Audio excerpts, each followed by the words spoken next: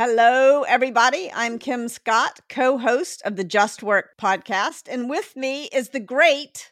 So I'm her co-host, Wesley Faulkner, and we have Ron here. And Kim, could you introduce Ron?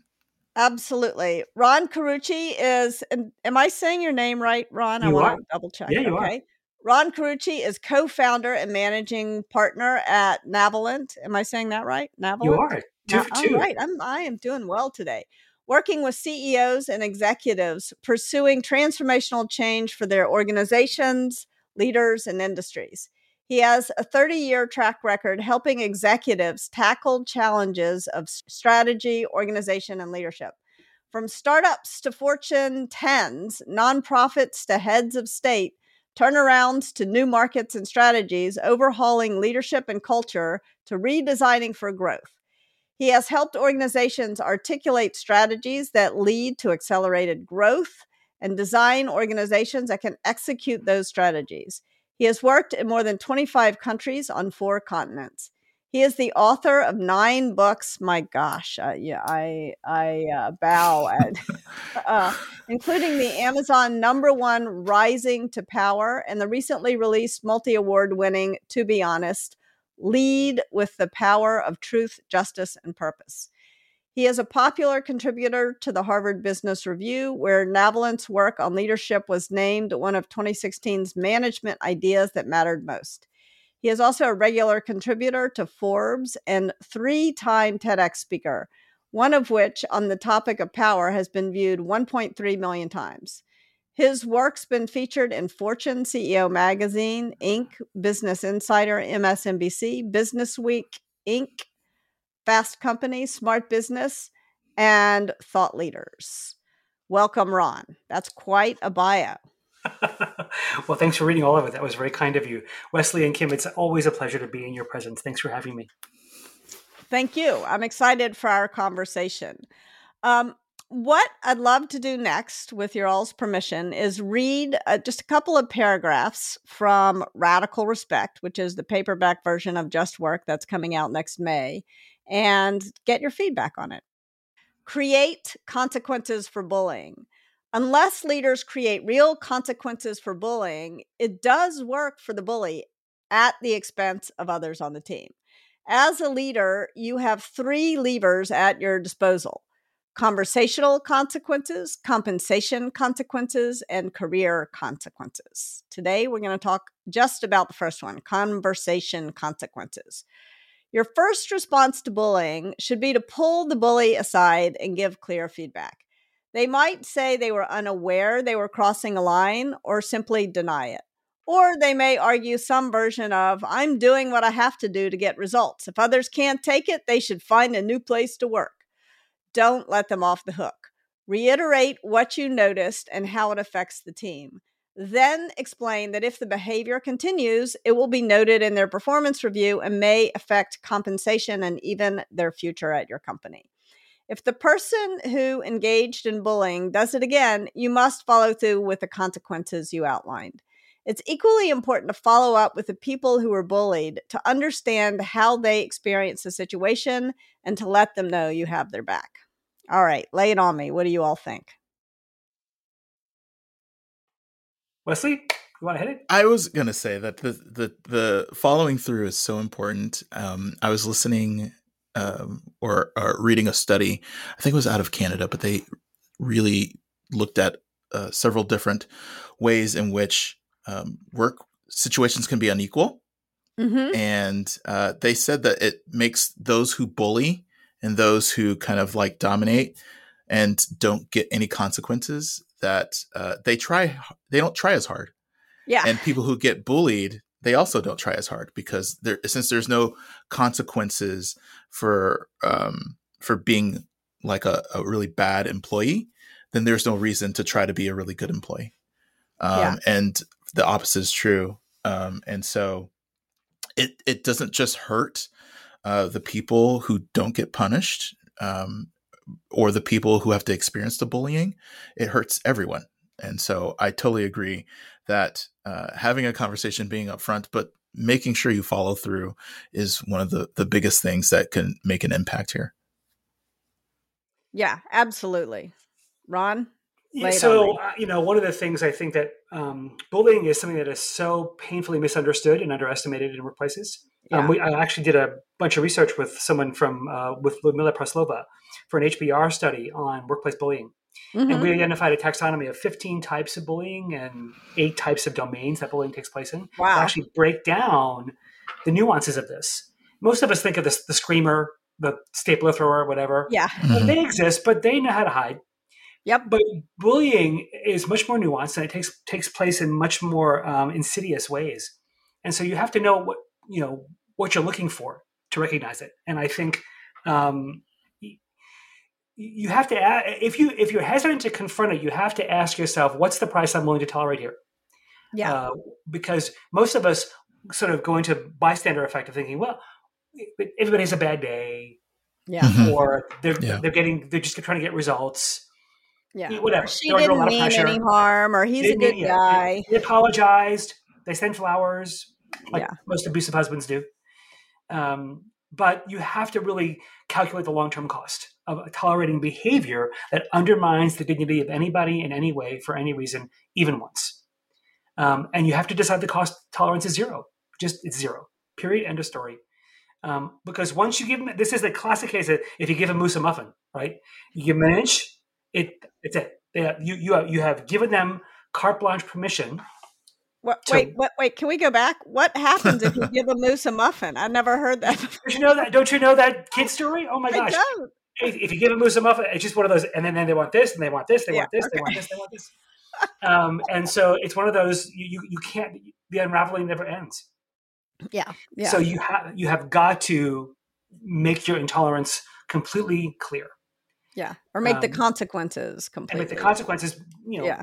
and I actually find that one of the best consequences of for bullying is shame. Is is Hmm. is is actual, and I know, and there's most psychologists would never ever say that shame, Yeah. and I'm fascinated because I got a long lecture from a psychologist when I was writing this which is about different the than guilt, difference right? So between guilting shame somebody and says, guilt, and yeah. I actually think guilt doesn't work for from some bullies. For Mm-hmm. some bullies are bully out of deep insecurity anyway, and so guilt does work. Mm-hmm. Making them realize the destructive consequences of their choices. But sometimes shame, meaning public embarrassment, Mm-hmm. um, a little bit of a taste of their own medicine. Mm-hmm. Sometimes it can actually be very effective for somebody who's just that thick-skinned. Is Yeah. that what you're saying? Is that effectively with shame, if you're saying public embarrassment, is also like a cultural signal saying that this is not allowed? It's a Uh, consequence in a way. yeah, Consequence. and Yeah. when people get away with something, there are rules that are written, and of course, there's rules that are enforced. But when you observe which ones are bad things, which things are good things, you kind of understand what the real structure of what's being rewarded and what's being punished is, just from observation, which is kind of the default culture of the organization. And what you're saying is the shame is saying this is not tolerated. And that is actually a reinforcement of the culture in some way. Is that what you mean? Well, I think it reinforces the culture you want, um, Yes. Well, and, the culture that this is not allowed. and that this is not a good thing. Mhm. Now, it may not be the first lever you try and pull, but for some people who are manipulators, who are power grabbers, who are who use resources to manipulate. I mean, again, anytime, and you say this in your book, Kim, it's often a power differential that starts it. But anytime you take it, you exploit a power differential to get to indulge self interest or some other gain Yeah. at someone else's at the expense of someone's dignity.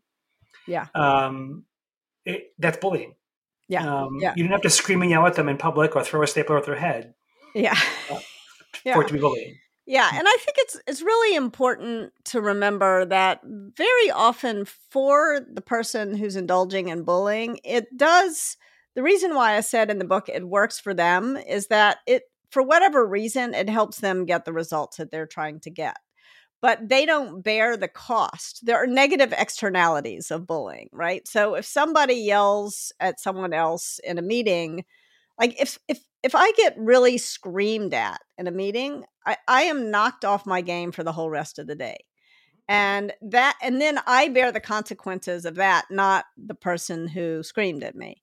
And so that, I think, is the cost that needs the bully needs to, the person who indulged in that behavior needs to bear that cost, not the person who was harmed by the behavior, and not the whole team. I mean, I got some feedback on, but very often people talk about that person on the team who gets results but leaves a trail of dead bodies in their wake. Yeah. Now that I've been working on my nonviolent language, so they leave a trail of harm in their wake. But I think that we've all worked with that person, I think. Well, and one of the, I'm grateful that I don't often have to work with executives who are that bad, but I do work with executives sometimes who don't understand how to use their power well, or who don't understand the consequences of their own results orientation, or their drivenness, or their own insecurities, and how those manifest.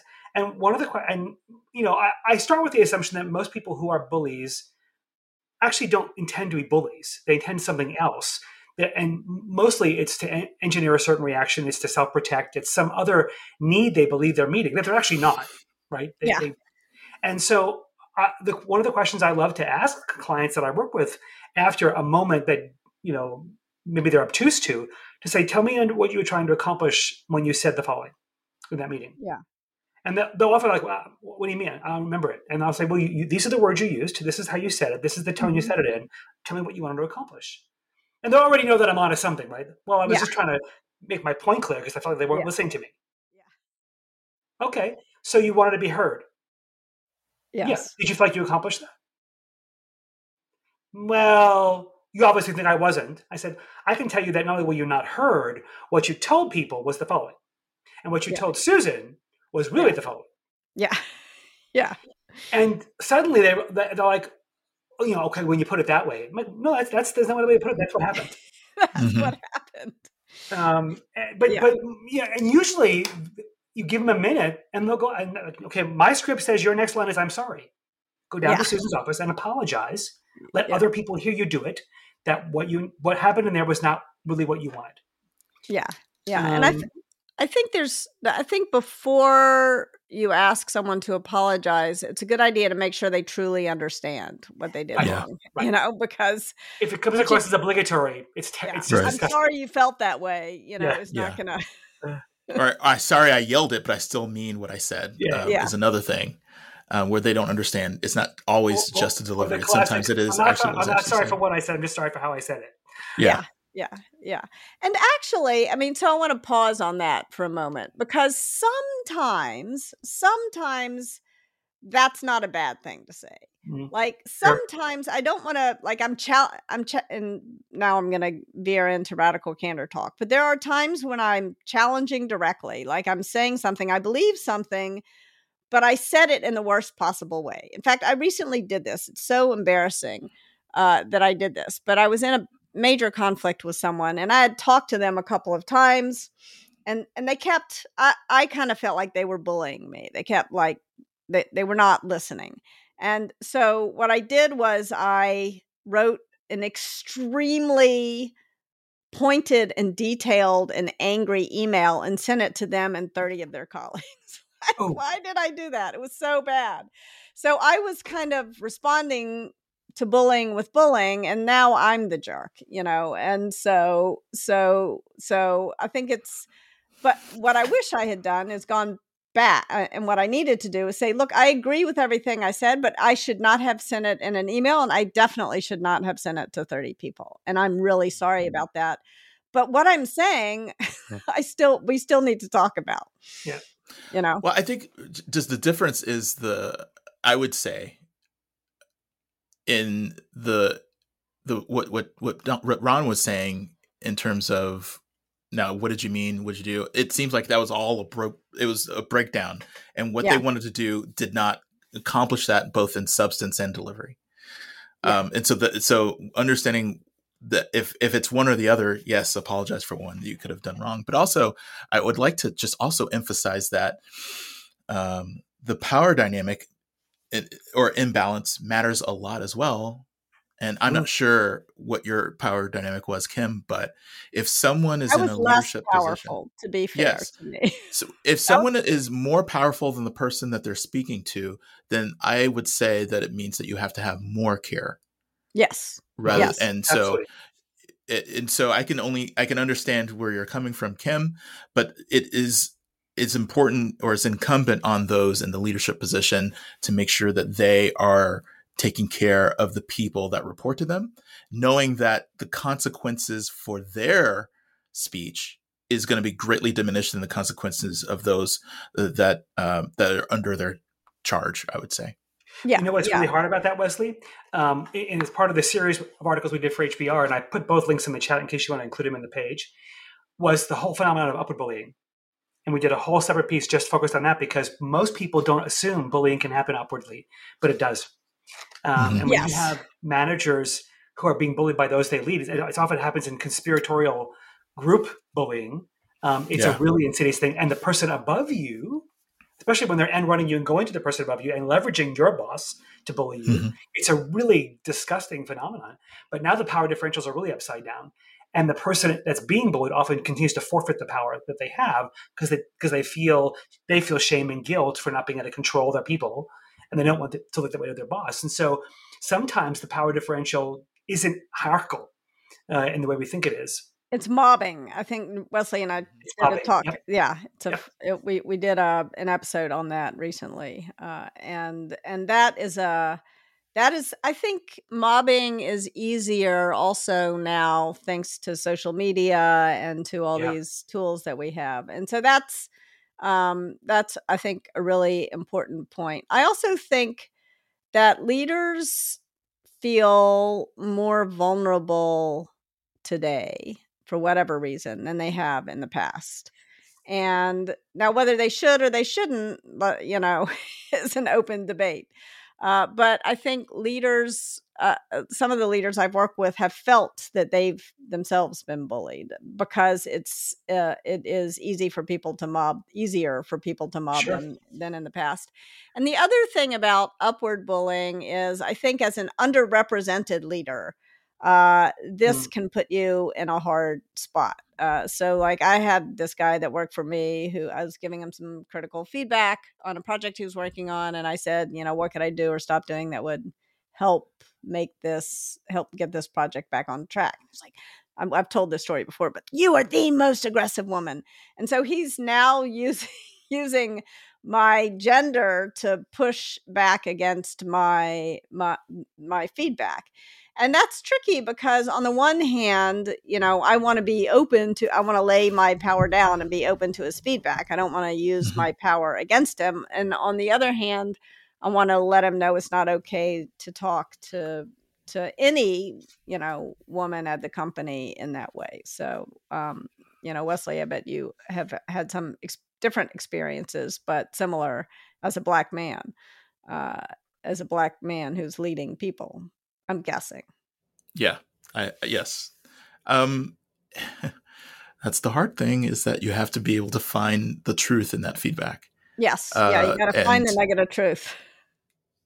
I've dealt with this just recently, where sometimes people, in order to, when you have these huge opposing forces, being able to pull out the nuggets, making sure that they're heard, hopefully helps soften that aggression to the point where you can have a structured conversation about the things that do have substance. And then sometimes there's a reflection on, okay, well, yes, that was a little harsh. What is the saying? People don't care how much you know unless they know how much you care. And so you can, as a leader, kind of on credit, give out that care on loan, and then hopefully it'll get paid back. But if someone is so caught up in this narrative in their head, that the structure or this facade that they see, and calling that's to the nugget, and kind of like dehumanizing you in a way, because they're so caught up in their persona of you, then those are really, really hard nuts to crack. But then I hear what you're saying, and it's extremely difficult to actually take the high road. But it is really important to draw those boundaries and those lines. But you don't have to do that right away. You can still, there's still time to do that, depending on, you can pause. And just like, is that what you really want to say right now? Is that the sentiment that you want to come across? Is that the main feedback in this section that you want to give me? Is that the thing I should remember from this conversation? Yeah. Hopefully that lets them also take a pause and to get out of system 1 and move into system 2 and get into some critical thinking. Exactly. Or you can do some version of what we were talking about before. Like, you can look for the nugget of truth. Like, I agree that I can be impatient. However, my gender shouldn't factor into, you pushing back on the feedback. So there may be a nugget of truth in there. And there's also, if you're separating the wheat from the chaff, there's a grain of truth, which is I can be impatient. And there's a whole lot of biased chaff, which we need to dispense with. Yes. All right, Ron, do you have a story for us that you're willing to share? We can use the radical respect taxonomy: bias, prejudice, bullying, discrimination, harassment, or physical violation. This story probably falls along a couple of those lines, but it was a big wake up call to me. Okay. So I've been involved with the last 3.5 years with a group called White Men for Racial Justice. And it's a national community of men who come together to understand that people who look like us played a disproportionate role in unleveling the playing field. And we should play a disproportionate role in releveling it. Part of what got me noticing this was years before the group came together. I was living in Seattle at the time, and I was walking into my bank. We actually still went to banks. And a gentleman walked in before me, and there was one of those, lovely retired for 20 years greeter types there. Yeah. And I watched her greet this gentleman. She said, "Hi, welcome in. Do you have an account with us?" I thought it was a strange question, but he nodded. And so she gestured for him to go into the teller line. And I came right behind him and getting ready to qualify my visit. She said, "Hi, welcome in." And she gestured for me to go in the teller line. I was like, why didn't I have to answer that question? Yeah. And I looked ahead, and just this sickening feeling came over me as I realized that because his skin color was different than mine, he was asked that question. And I just had all these trigger, like I wanted to punch her. Yeah. But I would have killed her probably. I didn't understand. I didn't even understand why she would even do that. But I watched his head sink. And so I went up to him, I got behind him, and I just put my hand on his shoulder. And I said, "I am so sorry that happened." I think he was shocked that I noticed. But I had time to think about what am I going to do here? But I let my anger get the better of me. I mean, I could have, but so anyway, after I finished my transaction, I went to the manager. Is she dead? Did you hit her? No, I don't think she's employed there anymore. I went to the manager. And I in a better version of myself could have explained the situation and compelled him to make sure that didn't happen again, and that she was obviously needed to be trained. Yeah. But that's not what I did. I shamed him for employing someone like that he would allow that to happen in his bank. And I told him that if I came in here again and she was still here, I would no longer be a customer. And I left. And of course, the whole time I'm going, do you not see the hypocrisy here? Do you not see the hypocrisy here? You're being a hypocrite. But I just couldn't let it go. Yeah. Because I had really never, well, this is probably not even true. I had never noticed that I'd seen it. I'm sure I'd seen it and just didn't have the eyes to recognize it. But the first time I'm actually seeing systemic racism right in front of me in my own town. And from a little old sweet lady, probably was somebody's great grandmother. And responded by taking a sledgehammer to kill a fly. And, I have wrestled with that ever since. I'm now, post that 5 years of my own work on my own understanding of my privilege and how my skin color and my gender have benefited from that. And living in a narrative of racial hierarchy that allows me to experience things I shouldn't and privileges that I haven't earned. I think today I would handle that situation much differently. I hope, but it made a very sobering mark on me when it happened. Yeah. And wow. Thank you for the sharing irony that story. of the power that she had. Yeah. And the lack of sheer awareness of how she was hurting somebody. The fact that she thought she was doing the right thing for the bank, didn't give it a thought. Yeah. Just all came screaming into vision, at that moment. This reminds me of some of the stories where, I have this. I'm sure everyone has this, where you can think about something that happened with an interaction between you and a parent, and it was devastating. Like, oh my God, do you remember that one time? And then the parent was like, I have no clue what you're talking about. No memory. And and oh, you mean that thing? That was nothing. Or if they remember. And I wonder if that, for this older woman, if she, when she was let go or when she found out, if she even knows what happened, if she learned, or if she regretted that choice, or did she just become more bitter about how things are and how the world has become so judgmental, and how she didn't do anything wrong. I'm really curious about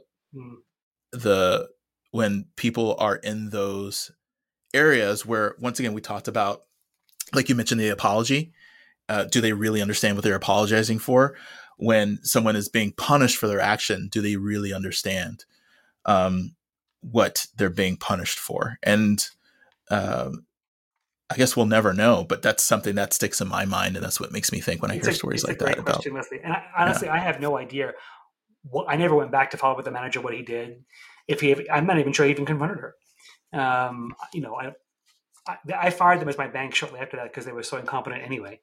I won't mention their name, but they were voted the worst company in America 3 years in a row. Wow. That's an honor that you have to work hard to get. I heard of a bank that just opened accounts just in case you needed one. I wonder if it's the same bank. But it's what are if we want to change the systems that continue to promote a narrative of racial hierarchy and privilege, and those are the ways they show up. How do you, unless you confront it in some way, even with a lot of love and grace, how do you help people see that this is in our pores? Like, it doesn't. Do I think for a minute she was a bigot and a horrible racist? Whatever. No, I don't think that at all. I think she probably would. Anybody that came to her house would probably get a nice cup of coffee and a cookie. Yeah. But it doesn't make it any better if that man still felt really hurt. And I'm sure that man probably had a lifetime of stories like that and was tired of having to justify anything he did. And I think that it is so at some level enjoyable to find a person to blame, which is the problem with, I think, shaming and guilt, when often the problem is that this person was not trained, right. and so that's but it's really not, it's not nearly as satisfying to go to the manager and say, I think you need to have better training for your greeters, as it is to say, fire that person. This thing happened, and because it's so deeply ingrained in us to look for the bad person, look for the bad guy. Who's the bad guy? Who's the good guy? And the fact of the matter is, so much of what happens are the systems. I had a similar situation. I was giving a talk with Trier Bryant, who I co-founded a company with. And I walked in, it was at a big conference, and I walked in, dressed, she dresses way better than I do. I walked in my jeans, my schlumpy jeans, and my, and no credentials. And someone came up to me, handed me a bottle of water, and said, how can we help you? And then she walked in right after me, looking like she belonged, at least in terms of her clothing, but it was a predominantly white conference. And they asked her for her credentials, and I was so angry. But I sent, because she and I talked about it. She said, don't blame the person. Tell them they need to train people better. So luckily, I had Trier to warn me to do the right thing, because I probably would have done what you did, Ron. And I sent a very carefully worded email, and actually Trier looked at it, said, yeah, this is good. It stays. How many were on that email list? I just sent it to the person who invited me. And all 5,000 attendees. Yeah. I said, actually, I'm not going to put this on social media. We're not, like, but we want you to fix it. And the immediate response was, who was the person? And I said, you missed the point. But I also want to have some compassion for that person, because that is our instinctive go-to response, is who can I punish? And that's why creating systems that create consequences for people's sort of behavior is what will help us get out of this situation where bullying gets rewarded. Yeah. I often think about that woman. I see her face to this day. I think about, her attempt to be sweet, and she was trying to greet people. And I think about, for the 70 something years of her life, how she was, what society trained her to be and think. Yeah. That led her to do that. Yeah. I'm sure unconsciously. And while I agree with the system part, Kim, I also think that if done in a kind way, she'd want to know. Yeah. The person that greeted you at the conference would want to know that they unintentionally did something harmful. Or maybe they wouldn't. I mean, I don't want to always assume good intent, but yes, the vast majority of people would want to know so they can fix it. And if they didn't fix it, we have a different problem now, right? Yes, exactly. But it's much more clear. Yeah. And that's, I think, why it's so useful to distinguish between bias, prejudice, and bullying. So let's start by assuming these greeters were, what was going on was unconscious bias. And then if you train them properly and offer enough reminders, then they change their behavior. And also, if you set up a system where you give them a script and you tell everybody the same thing. Can I help you with your credentials? Or if you give one person a bottle of water, you give everybody a bottle of water, And so you set up the system so that they're less likely to do it. And then if someone does it anyway, and you give them feedback and they're like, but, they justify it, then you need not education, but consequences. Right. Exactly. But I think it's so interesting. We both had stories of responding to, bad behavior with worse behavior. Yes, because what does that say about our desire to be advocates? Yeah. I think what the problem is it's, at least for me, I'm not gonna, you can diagnose yourself, Ron, but I think the problem for me is that I was centering myself, and I, as a white person, felt ashamed that white people behave that way, and so I wanted to go punish someone as opposed to fixing the system. And that's the problem. That was for me. I was angry, but it wasn't righteous anger. It was self-righteous anger. Yeah. Yes. And I didn't have the tools at the point to know how to regulate that and make a different choice. Yeah. And so there's a rush in justified anger, or appear to have justified anger, because then you can point it at a direction, let it go, and then feel like a relief. Like, I got it all out. I don't have to live with this. Mm-hmm. I don't have to deal with these emotions and these uncomfortable feelings. I can instead give it to someone else. Yeah. And so that is really addicting and really tempting. And it's really hard not to kind of fall for that bait of being able to participate in that way. Of just saying, you made me feel this way, so I'm going to make you or this other person or someone else that deserves this ire feel the same thing that I felt.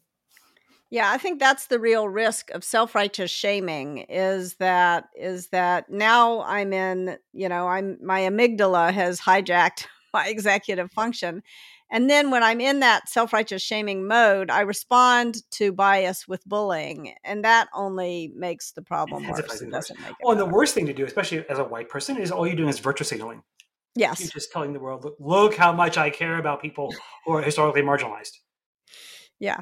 Yeah. Which Have you ever had experience with white people like that, Wesley? Yeah. On the last 40 minutes. Think how many times this week? Sorry, I couldn't resist. Yeah. Probably an unfair question, but yes, it happens, I think, far too often. I think sometimes it's just hard. I mean, listen, when it comes to this stuff, white people are inherently dumb. We're just not that smart about this stuff. And so we never know what side of the line we're on. Even with good intentions, can often put ourselves on the wrong sides of those lines. And I often struggle, as I've done this work and learned a lot about where I fail, have wondered, is it better to just try, even if you step out on line the wrong way, or just hold back? There's never a right answer. I think for me anyway, I could say that being othered doesn't feel good.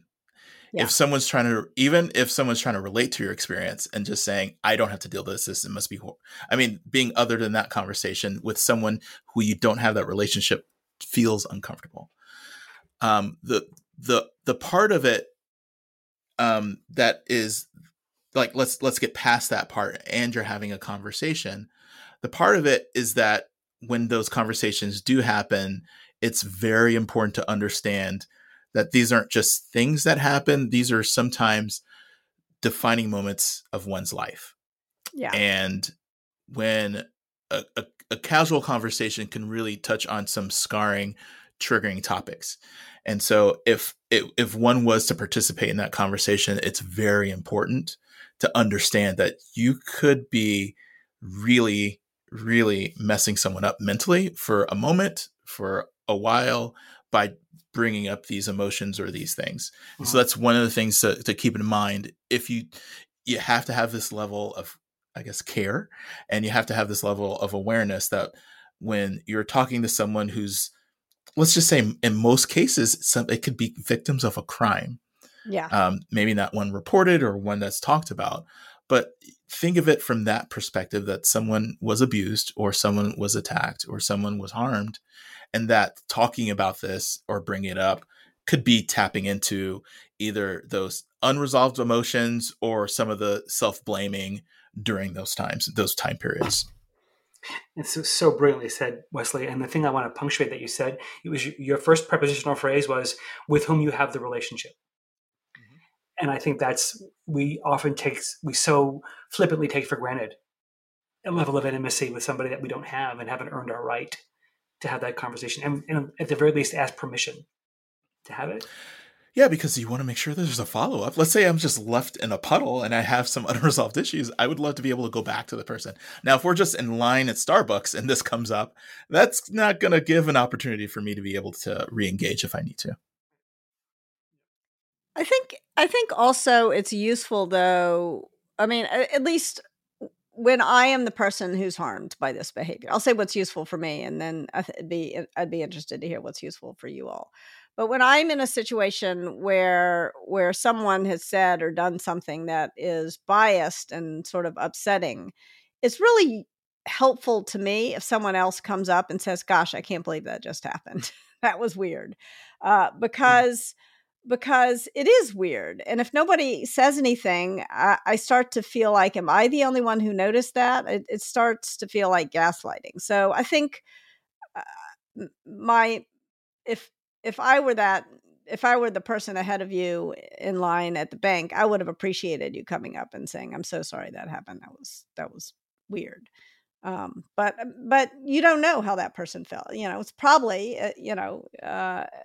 It's probably, was probably the right thing to do, but you just don't know. And that's, so I try to err on the side of saying something rather than pretending that nothing happened. Right. But that's not 100% of the time the right thing to do. My hope was that he would feel seen, that he would feel like, it wasn't a minor little 3-second moment for him, and that someone who looks like me noticed it and thought it was wrong. Was not going to make the moment go away, but at least wanted him to feel like somebody cared enough to see that it. He wasn't alone, and acknowledge that was unacceptable. I was very conscious to make sure that he did not know I was going to the manager. I didn't say, I'm going to go talk to the manager, because I didn't. That would be really condescending. And you're putting on him the consequences Right. So I waited till he left before I did that. It's funny when I think about the times I've been othered. So most people think for white men that shouldn't be much of an issue, but it actually is more. Most white men marginalize ourselves, right? Because we're racialized and genderized to not belong. We don't know how to. Belonging is not our gift. I actually have a piece coming out in Newsweek next week. You That I mean wrote you're racialized to belong to or not to belong, not? to What do you control the mean to? belonging of others. But I think, Ah, but not like your belonging is assumed and therefore well. But it's not based on actual belonging. It's not based on mutual co-creation of vulnerability or connection. It's it's based on based on control. exclusion, the power to Exactly. exclude. And most people think that, inclusion is a byproduct of belonging, but the reality is that when white people invite people into an exclusive space, it doesn't feel inclusive. It feels like a favor. And Yes. so I wrote a piece with a woman from UVA. It actually comes out in Newsweek next week, called "When White Men Learn How to Belong, They Become Better Allies." And it's based on these 3 years of watching these 400 men learn how to belong. But what I find when people try and other me, or when I've been othered for being a white man, um, I use humor. I actually go to this deflecting defensive mode rather than letting myself feel hurt. I actually make a joke. It's sort of my own defense mechanism. And I've noticed that over several years, that's my first go-to, is to sort of make light of it. And I've tried to figure out what is it, what am I telling myself that's doing as a disarming mechanism, or, I you didn't hurt me. um, um, It's like did you watch Nanette by Hannah Gadsby? I didn't. Very, very different. So she is a gay woman and she talks about this sort of horrible thing that happened to her and how she how she turned it into a joke and never told the second half of the story. And then in this, it's really powerful, but it's about a misuse of humor, which is to sort of distance yourself Yeah. from your own feelings and from yourself. It's like self alienation. And I'm sure that's what I'm doing. I did it once in real time to it was a pitching a client. Several firms were in this place. It was a large cosmetics company, and this woman from France, Gabrielle was her name, and she was sort of every vendor got 45 minutes to go into their pitch, and these two women had gone before me, and I was last. And she walked them in and out. She was warm. She was affable. They got coffee, whatever. She came out to me, and suddenly the temperature dropped 40 degrees. Next. Like, I walk in, and it's like she's on her phone. She's not looking at me, and I'm like, and her two people on her team, I would feel awkward. I'm like, should I start? And it was, clearly something was different here. Wow. And so I did and we typically we don't do 20 slides. It's 3 slides, and then we just have a conversation. Like, how can we be helpful? And I knew what this was a pretty big deal for her. This project, politically rife with risk and big for her career. Anyway, so she was on her phone most of the time, wasn't even paying attention to what I was saying. At the end, she sort of, a couple of her colleagues asked some questions, and at the end, she said, "Look, let me just ask, why do you think you're the right consultant for this job?" And I'm like, I got a big choice to make here right now. And I'm like, okay, I don't want to. And I had all kinds of feelings of something had gone wrong. Somebody had just died. And who knows? Yeah. I said, well, honestly, Gabrielle, to be perfectly honest with you, given the way the last 20 minutes have gone, I'm not sure that I am. I can't help but notice the very large contrast between how you treated the last 2 consultants and how you treated me. I don't know what the reason for that is, but there has to be some reason for it. And so until I understand that, I'm not sure I can tell you that I am the right consultant for you. And she got veins and whatever. And she said, okay, fine. You want me to be honest? I'll be honest. And then she sent her 2 people out of the room. I'm like, oh, okay, here we go. And she said, I asked for women consultants, and your firm told me they're going to send a woman. I'm like, which we didn't. She said, in my experience with white men, American consultants, I'm like, oh, there it is. Is that they're shysters. We do have a reputation. They come in and tell you what they want to hear, and it's a bait and switch. You'll come in and tell me everything I want to hear, and then some junior folks will come in here and do crappy work and just tell me what I want to hear. And I was like, well, first of all, I was shocked that she just was honest about it. No wonder she didn't say it in front of her people. Yeah. And I was shocked at my response. I paused for a minute, and then I literally burst out laughing. Wow. Because it struck me as so funny. I said, Gabrielle, of all the things you could have said about me that would have been true and reasons to not hire me, worrying about what I'm going to say to you as not being truthful is not the thing anybody has ever worried about me. And so I'm sorry. Listen, I may never see you again, but for whatever it's worth, please, whoever you hire, and it's obviously not going to be me, please don't hire somebody that you feel comfortable with because of their gender or because of who they came from. Because this project, you told me, is rife with all kinds of political risk. Please hire somebody that's going to tell you what you need to hear, not what you want to hear. But trust me when I tell you, there's nobody on this planet who has ever said about me, oh, he only tells you what you want to hear. We shook hands, she was cordial, and I left, assuming that was done. But at least I felt like she got to experience who I really am, not the concoction of me that she had in her head. Yeah. And I wasn't at that point sure I wanted to work anyway. But 2 weeks later, she called and said, my team thinks I should hire you. Wow. And I was like, I don't know that I think that, but let's keep talking. And did you do it? I did the work. And she turned out to be just very scared, a very scared woman for good reasons. It was a very, it was a project that had a lot of political risk to it. And I wondered if she was being set up to fail. But I enjoyed her. She knows that I changed her name, but I tell the story. Mm-hmm. But it was I'm like, oh my God, there it is. I'm being othered right here in the room. And it's not even me. Like she's got made up some version of me in her head. But that's always the case. Which is always what it is. And I'm like, I do this to people all the time. Yeah. Yeah. It doesn't based feel on good. No data. Yeah. Yeah. And so it was a really great experience for me to go, wow, this is what it's like to have to do this. Now, the privilege I had was I could walk out and say what I needed to say, and I was very aware of I could be really angry and defensive right now. I'm not going to help her. She could be someone who's really, really hurt because she just got bad news, and I don't want to overly defer to her because I don't want to make this behavior okay. And so in real time, I was pouring sweat. My shirt is sopping wet. I look like a pig, and I'm sure that was obvious to her. And while I'm doing all these gymnastics in my head, the laughter was this, literally like a guffaw, was this almost like this, like a sneeze, like this biological involuntary response that I wasn't even expecting. Yeah. Which of course just made her enraged. Yeah. Yeah. No, laughing. Yes. Until I explained why I was laughing, that I wasn't laughing at her. Yeah. I was laughing at the preposterousness of what she was believing.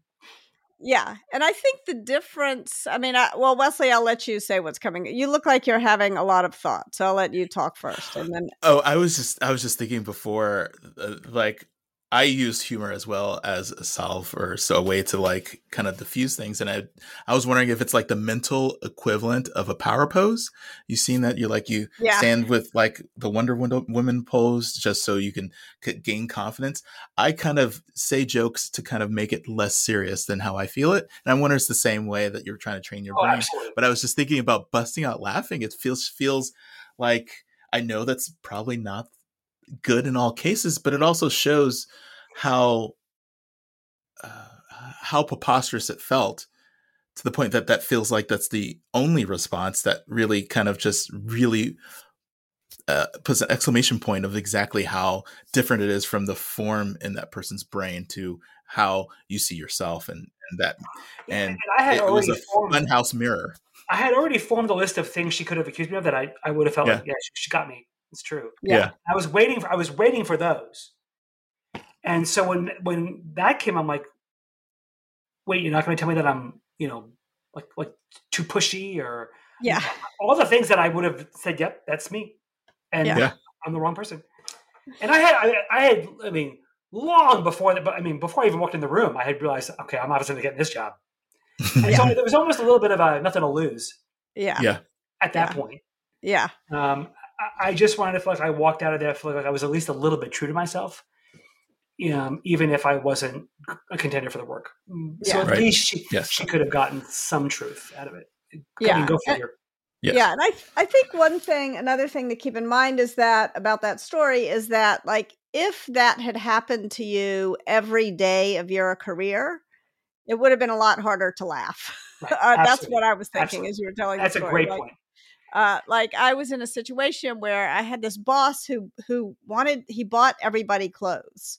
And I've had, like, throughout my career, I've had a lot of weird things happen about my my clothes, and people tell me to dress this way and that way. But he did it to the men too. He also wanted to buy the men clothes.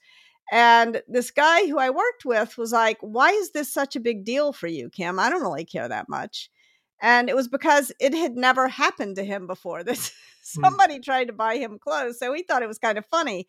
But meanwhile, it was like the fight that I could write a whole book about weird that, like Ted Sorensen, Kennedy's speechwriter, told me I dress like a prostitute. I'm like, and I was wearing a suit my mother had bought me at Ann Taylor. Like I was, I was objectively speaking, so like, and I can tell you 30 more stories like that. And that's why it was a big deal that my boss went out and had Not to mention a little bit insulting. Yeah. Well, yes, it was weird. Did he expect people to actually wear them? Oh, yes. He got mad at me when I didn't wear the tight jeans. Anyway. So I am now 8 minutes late for another meeting.